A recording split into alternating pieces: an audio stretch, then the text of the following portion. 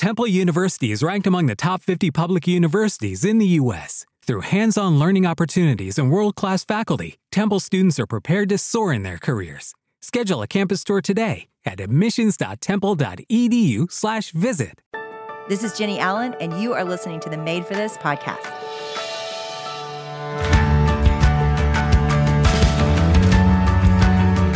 Thanks to Storyworth for supporting Made for This.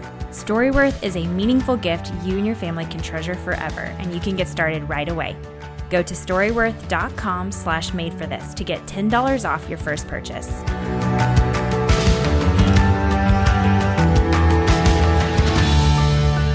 All right, guys, Ben Stuart here today. I am so excited. Ben, you're one of my favorite humans. I know that sounds like a really big statement, but you know, everybody here, I interview lots of people. I like a lot of people. You really are life-giving. Like whenever I'm around you, I want to hang out with you and Donna more because you two are just both on fire. There's something about you that like is always ready to go. Like and the name of your new book, Rest in War, I'm like, I don't even know how perfect that is for you because you're so easy. And yet it does feel like we're always about to go to war when I'm with you. So yes. Yeah. I love that. Well, yeah. Tell everybody about your family and kind of what you're doing right now. I will do that. And thank you, Jenny. We feel the same about you guys and we should hang out more. Yes. Yeah, we are not in Texas. We are Texans. My amazingly talented wife, Donna, we have 3 kids that are 2 girls and a boy that are 9, 8, and 6. So we tell people we're tired but happy. But we live in Washington, D.C. We've been here for 5 years now. And we launched Passion City Church, D.C. about 3.5 years ago. So we live right in the district and minister among some pretty amazing people in crazy days. And we love it. It's such a gift to be a part of Passion and to be in DC. It's crazy, but we love it. Absolutely love it. So we're talking about this season, what it means to be a healthy person. And so, I mean, it feels like it's right on topic for you. And we know that doesn't stop with uprooting sin in our lives, that we're talking about what does it mean to actually change and to live forward. And so talk a little bit about what that means to you. I mean, those words are so loaded. What does it mean to change? Yeah, that's great. There's a lot you could say. I mean, I think of what Paul said to Timothy. He told him to flee youthful lusts and pursue righteousness, love, joy, and peace, along with those who call out to the Lord out of a pure heart. And I love that because it's one movement.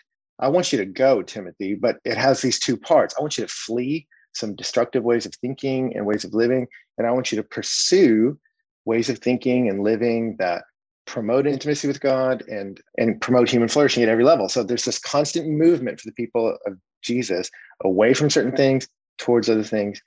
And I tend to think of it, Jenny, like Genesis, like many, was transformative for me. Genesis 2, looking at God's created intent for us. You know, he says he put the man in the garden to cultivate it and to keep it. You know, and keep's a defensive word. It's a fighting word. And you go, what's he keeping out of there? Well, there's a serpent on his way in the next chapter. But cultivate is impose your will on the materials under your control and arrange them in a way that maximizes flourishing. Like that's what a gardener does. I didn't create these things, but I move around what I'm stewarding so that all life under my influence can maximally flourish. And I remember reading that and going, that's what I exist to do. So yeah, there's this defensive, like you said, uproot sin. I got to get things out of my life. But a big impulse in me is how do I arrange the materials under my control so that my kids flourish, my wife flourishes, I flourish. And it's this endless invitation from God to create environments where we all cultivate an intimacy with him and other people. And so there is that negative side, but you know, it's interesting. When I first bought a house, there was no grass. It was all weeds. That was it. And so I'm pulling all these weeds and, you know, it was at Texas A&M. So it's all these lawn and turf management guys. And they were like, Ben, you can pull all the weeds, but the best way to fight them is to prioritize the grass and just keep planting it, watering it, fertilizing it, caring for it. And it will drive the weeds out. Like focus on this cultivating. I'm like, man, you guys are preaching at me. So that's really my life. And so I'm giving you the Bible verses. We can get into specifics kind of personally, but I'm always on this adventure. I think all of us are to pursue that which helps cultivate flourishing at every level under God. I think about the ways that looks throughout my life and even just, I think, the history of the church. And I think we are pendulum people, right? Like we tend to swing from one thing to another and, oh no, that's grace, is everything. It's not legalism. And we just kind of go back and forth. And what I love about the book is this idea of shame. It's not motivated. Life change is not motivated by shame. And yet what you're saying right now is it's not licensed to just coast and let the Holy Spirit do all the work, because that's other language we use in church too. It's this kind of cop out of it doesn't require anything from us. And so I want you to speak to both, because I think they're both taking a truth too far, right? Which is what the enemy does so well. Yeah, absolutely. Yeah, I do think there's this wonderful sense of resting in our identity under God, that I'm a child, I'm dearly loved. That's part of the work, is constantly positioning myself to receive that which is true and believe it. And so there is a work to that. I'm going, how do I position myself under him? And then how do I use every appointed means? That's what I love about Genesis. We're in the image of God, and he's making, he's moving, he's doing, and we're meant to do the same. Not for our glory, not just out of our strength, but by his strength, for his glory. I am a moral agent in the world, and I want to do something. And Jesus said that, like with the parable of the talents, pragmatizza, make a profit, do something with what I gave you. And so I'm motivated by that, and I just think, for me, I grew up under a sanctification model that was, you pray and you're either entirely filled by the Spirit, or you're not filled by the Spirit and you are just a mess. And it was like a light switch. You're either in or you're out. You're either holy or you're a wreck. And there was no progress. And I remember J.I. Packer said it. He said that model simultaneously promises too much and too little. Yeah. It promises too much, like you can be wholly perfect in a moment, and it promises too little, but there's no progress. And I remember going to a class in seminary on John Owen and crying in the back, just because he was talking about life, once you've received the grace of God, is progress and struggle. Like it will always be a struggle. The enemy's always coming. He's always moving at you. As soon as you block this punch, he's throwing another one. So there will always be a fight, but there can be progress. You can move forward. And so it sounds discouraging, but it's actually really encouraging, because I'm like, oh, good, because I'm always struggling. So I'm not crazy. Great. That's good to know. Like the struggle's always coming, but I can make real progress. I can advance. I can see some sins that feel huge decrease. I can't get rid of them, but I can make them way better. Like I can improve as a human. That's awesome. So Donna and I bought a house here in DC. I'll tell the story really quick, but we bought this house. It had been abandoned for 20 years. Wow. And she had, it was a porcelain doll factory, the downstairs. So all these little porcelain doll heads and hair. She told me this. For 20 years, they did not age well. So, I mean, it was just this terrifying, house of misfit dolls that we, released into the wild. But I think about it now, and you're like, a house is always needing maintenance. There's something always breaking. This woodpecker was attacking my house today. So there's always work, but we are so far past terrifying dollhouse. So I'm like, look, it's always work, but there can be progress. And that was so life-giving to me, that going, I am a mess, but there can be substantial healing. That's an encouraging thought. And I love that.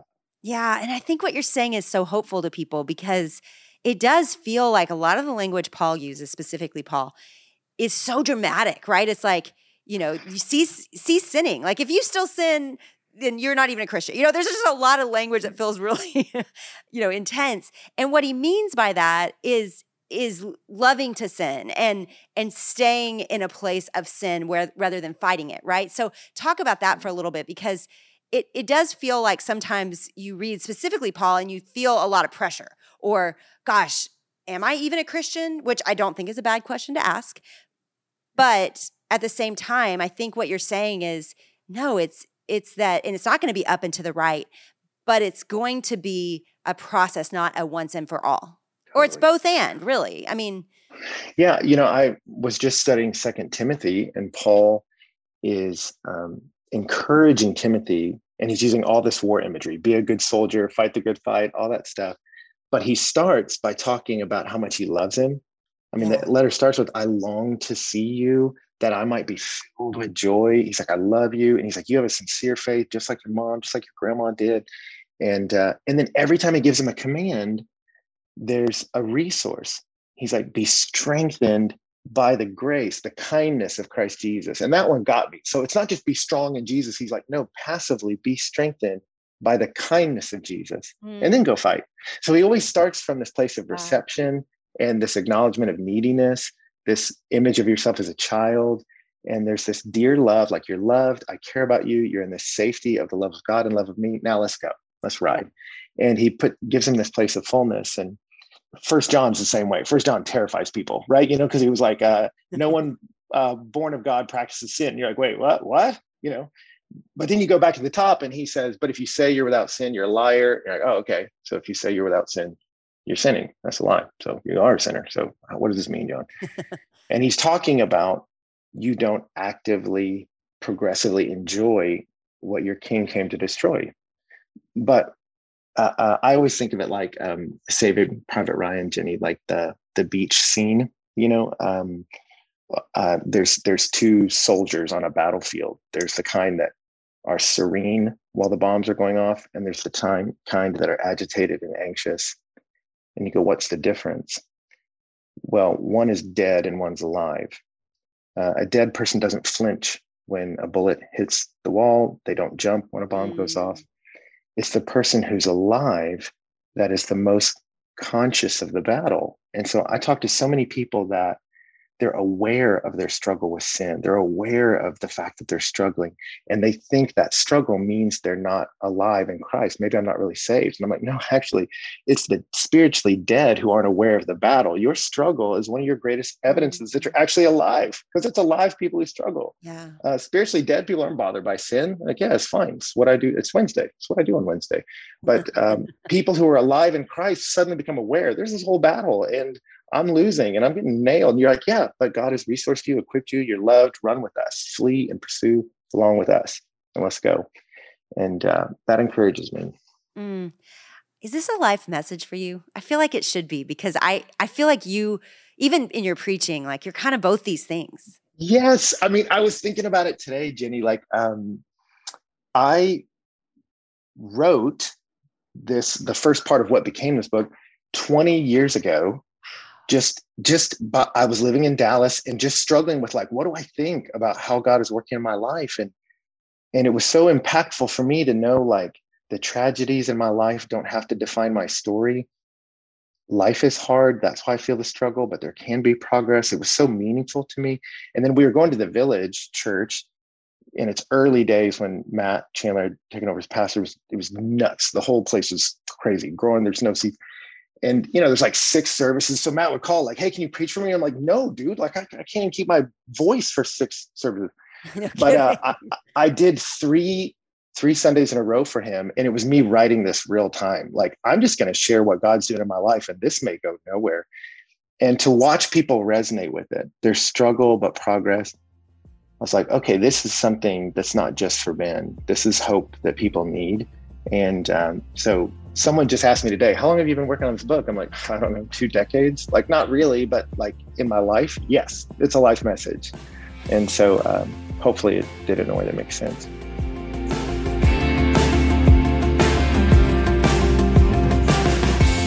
This Christmas season, I wanted to give a gift to my loved ones that makes them feel special and unique, just like the relationship that we have. That's why I'm giving everyone I care about Storyworth. Storyworth is offering you guys $10 off your first purchase at storyworth.com/madeforthis. So you've heard us talk about Storyworth before, but here's the gist of it. It's an online service that helps a loved one share stories through thought-provoking questions about their memories and personal thoughts. So every week, Storyworth emails a different prompt to the person that you gifted it to, and it's questions that are really fun and different and unique, and you can edit the questions that they answer. The friend, the loved one, your mother-in-law, whoever's answered the question, you get to see their answer to each of these questions. And reading these weekly stories helps connect you with loved ones no matter how near or far apart you are. Something that is so fun about the Storyworth that I'm doing with my mom this year is she was one of 3 kids, the youngest of 3 kids, and she grew up on a farm in Missouri. And there's just a lot about her childhood from when she was little that I have never heard before, because it's questions that I never thought to ask her, you know? And so every week she sends me the answers to her story worth questions, and they are so fun and so cute. It gives me a glimpse into her fun personality and some of the different experiences she had growing up. So after a year, Storyworth will compile all the stories, pictures, everything that they submit into a beautiful keepsake book that's shipped for free. And you can even order multiple copies for your siblings or your kids or other relatives. It's going to be so neat for my sister and I to have a copy of this book that my mom is creating through these questions, and we can keep it forever to read to our own kids. With Storyworth, I'm giving those I love most a thoughtful, personal gift from the heart and preserving their memories and stories for years to come. Go to storyworth.com/madeforthis and save $10 on your first purchase. That's storyworth.com/madeforthis to save $10 on your first purchase. And now, back to Jenny. I want to talk about your kids for a minute, because I think sometimes we can see this better in them than we do ourselves. But do you see them go to shame? Is that easy for them? One of them for sure. Yes, definitely. And it is interesting for me to see, being the parent, kind of to see. I don't say when people are like, oh, I didn't know what love was till you had kids. I'm like, that's not a fair state. Like, Paul didn't have kids, and I think he figured out love. Like, he wrote 1 Corinthians 13. So don't overstate it. But it did become easier for me to understand God's fatherly love for me, regardless of capacity or performance, when I saw my love for my kids. Mm-hmm. And probably the most profound thing for me as it relates to this subject, Jenny, with my kids, is I thought about it of like, what's the worst thing someone could do to me? It would be for them to cup the face of one of my little daughters and tell them, your dad's disappointed in you. You're not enough. You're a failure. Like I imagine someone doing that, and I get furious. Yeah. And I think that is what the enemy does to us. That's the deception of James chapter 1. When he's talking about temptation, he says, don't be deceived. Every good and perfect gift is from your Father above, in whom there's no changing or shifting. He's like, the deception, the lie that launches a million sins is that your God is not a good dad who loves you. And so much devastation comes at the back end of that lie. And so for me, seeing my children helps me go, man, I'm not going to commit the sin of having a low view of the fatherly love of God for Ben. And I want my kids to find it easier to believe in the fatherly love of God, because they're seeing it through me. They're seeing me be kind to them and gracious. And I'm trying, you know. You're in a very driven city. Everybody around you is very driven. Young church, zealots moved to DC, right?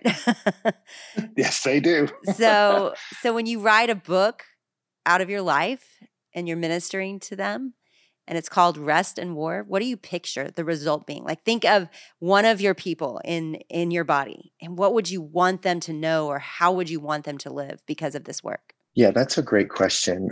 I'm definitely in a driven city, and it's one where you can move from driven to disillusioned really fast because maybe the why is not significant enough for all the what's that you're doing. And I think meaninglessness stalks the millennial and younger, and I watch that for them, the loss of a bigger story.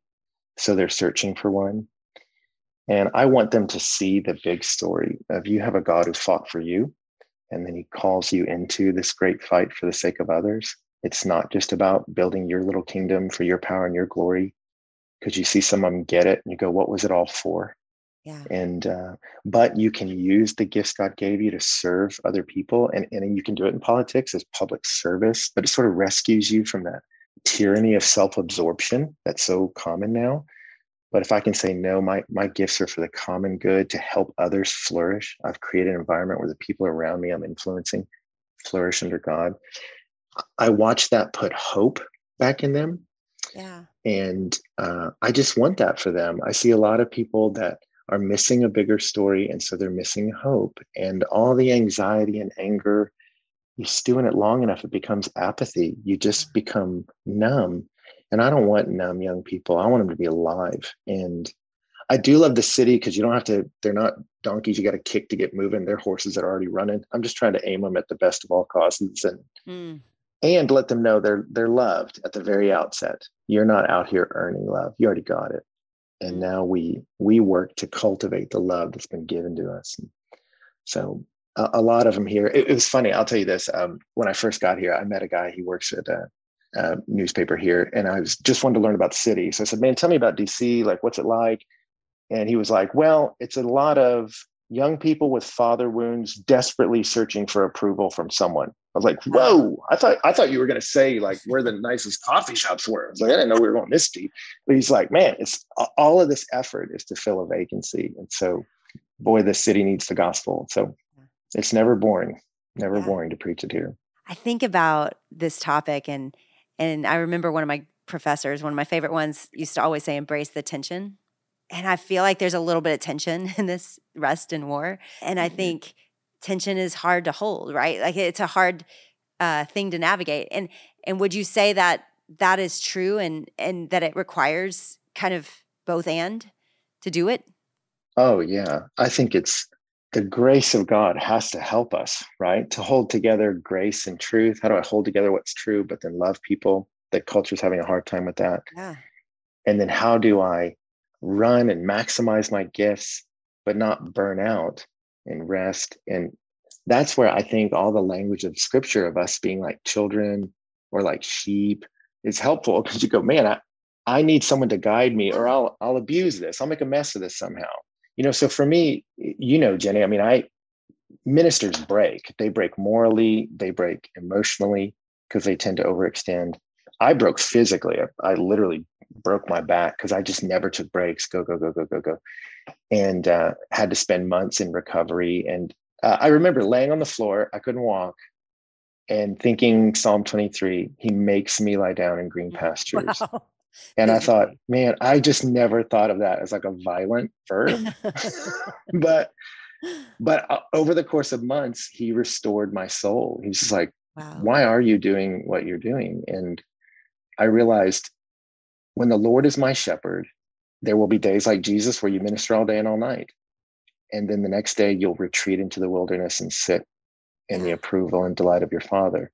But it's only when the Lord's shepherding you. So whenever people who know Jesus be like, man, I'm so busy, whatever, I'm like, then is the Lord shepherding you, or is your ego or your insecurity? Because when something else is shepherding you, you're going to break. Like, it's just not going to work, Yeah. Is there somebody in your life that comes to mind when you think of these two words lived out in that tension? I think it's there's probably a lot.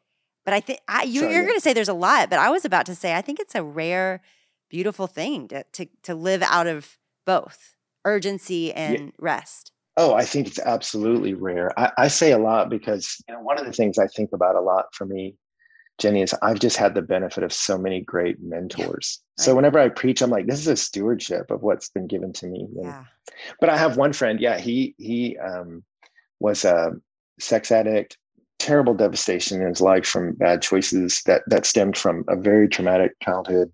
But when I met him, he was older and just had that presence of someone who has been in a long, hard fight and was enjoying a hard-won peace. He was just the most even-keeled, like so in touch with his frailty, but didn't use as an excuse to sort of stew in it. He was like, no, I can be honest about my sin, even in the moment of, hey, I said that because I was insecure. I'm like, wow, you're just so comfortable, like confessing your frailty, but you don't dwell in it. You have this action-oriented posture where you go, I can acknowledge the pain of my past. I can acknowledge the wrong things I did today, but I don't let those destroy me. I actually, by sloughing off these resentments, I keep the cycle short. I don't spend years stewing in resentment. I process, release, and move forward. I'm like, this guy, we had a counselor tell Donna and I this once. He said, you want to walk elegantly through the battlefield of life. And this was that friend. I'm like, you're in touch with your depravity, but it doesn't run your story. You walk elegantly through the battlefield of life. And I'm trying to be that. Yeah, I think all of us are. And I think there is, what I love about it is that rest is so essential for the urgency that I think a lot of us feel right now in ministry and for the world. And so will you just pray for the people listening that think either one is hard, right? Maybe they've been living in legalism and shame, or maybe they've been living in license and not actually participating in the work that God wants them to. Just pray for both people that are listening right now. Absolutely. Well, Father, I want to thank you for everybody who is listening to us, and just pray you bless what Jenny is doing here, what you've put in her hands. And I pray for every person who's listening. They are beautiful because they're made in your image. And I pray they would know that regardless of capacity or activity, they have value in your image. Yes. And I pray they would rest in that. And everybody is desperately broken because of sin. Your brokenness does not isolate you from us. It just proves you're one of us. But thank you, God, that you have done something decisive about that. So I pray for anybody who hasn't put their faith in Jesus, this could be that moment where they say, I need a shepherd. I am harassed and helpless. I am a sheep without a shepherd. And so may the compassionate shepherd Jesus come and lead me.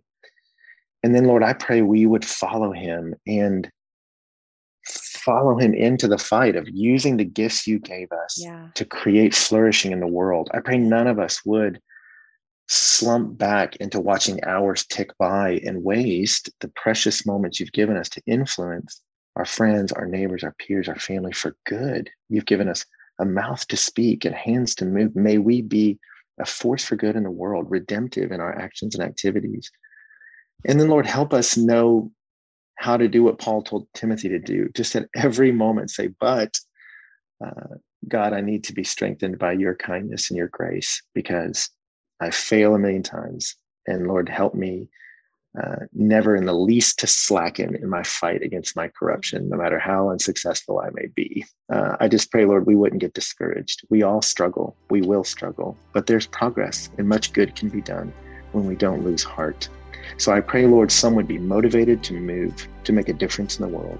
And I pray others would be motivated to sit and to rest and to bask in the unfiltered, unmitigated love of their Heavenly Father. So help us find that rhythm, God, by your grace. We need it, and the world needs people who live like that. And may we be counted among them. In Jesus' name, amen. Amen.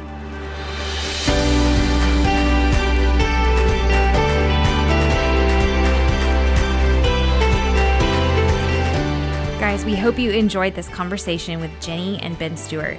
I remember when I was in college at Texas A&M getting to hear from Ben at the time, who was leading a ministry at Texas A&M called Breakaway. And I just remember the way that he poured into me at such a formative time in my life. I will always be so grateful. And you don't want to miss his books, you guys. The conversation today was a lot about his upcoming book called Rest in War, Rhythms of a Well-Fought Life. That comes out January 25th. You can pre-order that now. And then he also has a book called Single, Dating, Engaged, Married. Very, very good. Highly recommend that. And we will put all the links in the show notes so that you can get all those books from Ben. Thank y'all so much for listening. We'll see you next time for another episode of the Made for This podcast.